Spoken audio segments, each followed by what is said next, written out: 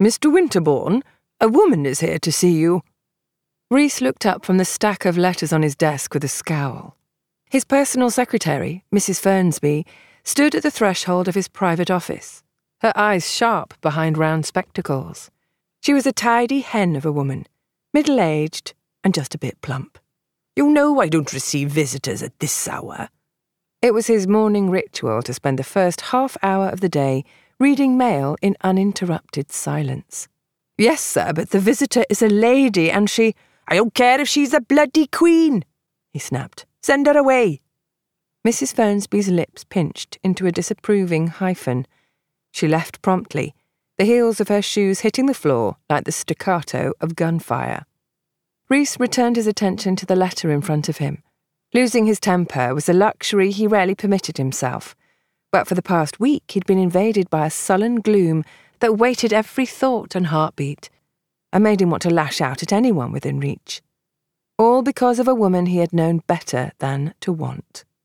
Lady Helen Ravenel, a woman who was cultured, innocent, shy, aristocratic, everything he was not.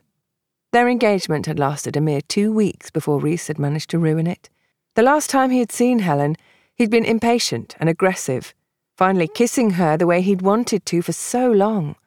She had gone stiff in his arms, rejecting him. Her disdain couldn't have been more obvious. The scene had ended in tears on her part, anger on his.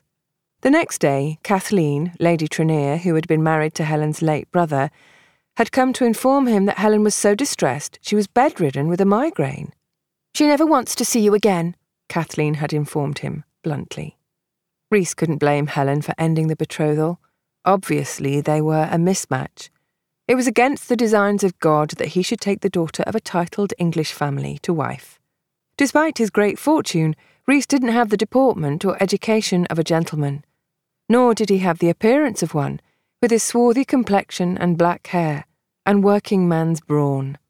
By the age of 30, he had built Winterborne's, his father's small shop on High Street, into the world's largest department store. He owned factories, warehouses, farmland, stables, laundries, and residential buildings.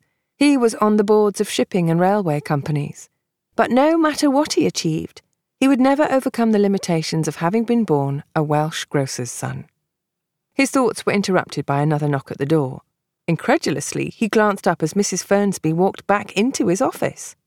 "What do you want?" he demanded. The secretary straightened her spectacles as she replied resolutely, "Unless you wish to have the lady removed by force, she insists on staying until you speak with her." Rhys's annoyance faded into puzzlement. No woman of his acquaintance, respectable or otherwise, would dare to approach him so boldly. "Her name?" "She won't say." He shook his head in disbelief. How had the visitor made it past the outer offices?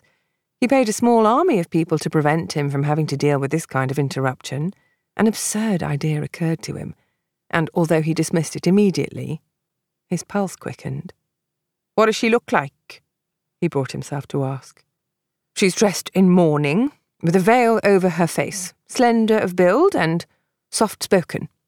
After a brief hesitation, she added, on a dry note, "The accent is pure drawing-room."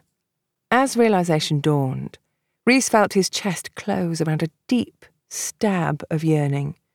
"Here do," he muttered. It didn't seem possible that Helen would have come to him, but somehow he knew she had. He knew it down to his marrow. Without another word, he stood and moved past Mrs. Fernsby with ground-eating strides. "Mr. Winterborne!" the secretary exclaimed, following him. "You're in your shirt-sleeves! Your coat!" Rhys scarcely heard her as he left his corner suite office and entered a foyer with leather-upholstered chairs. He halted abruptly at the sight of the visitor, his breath catching sharp and quick.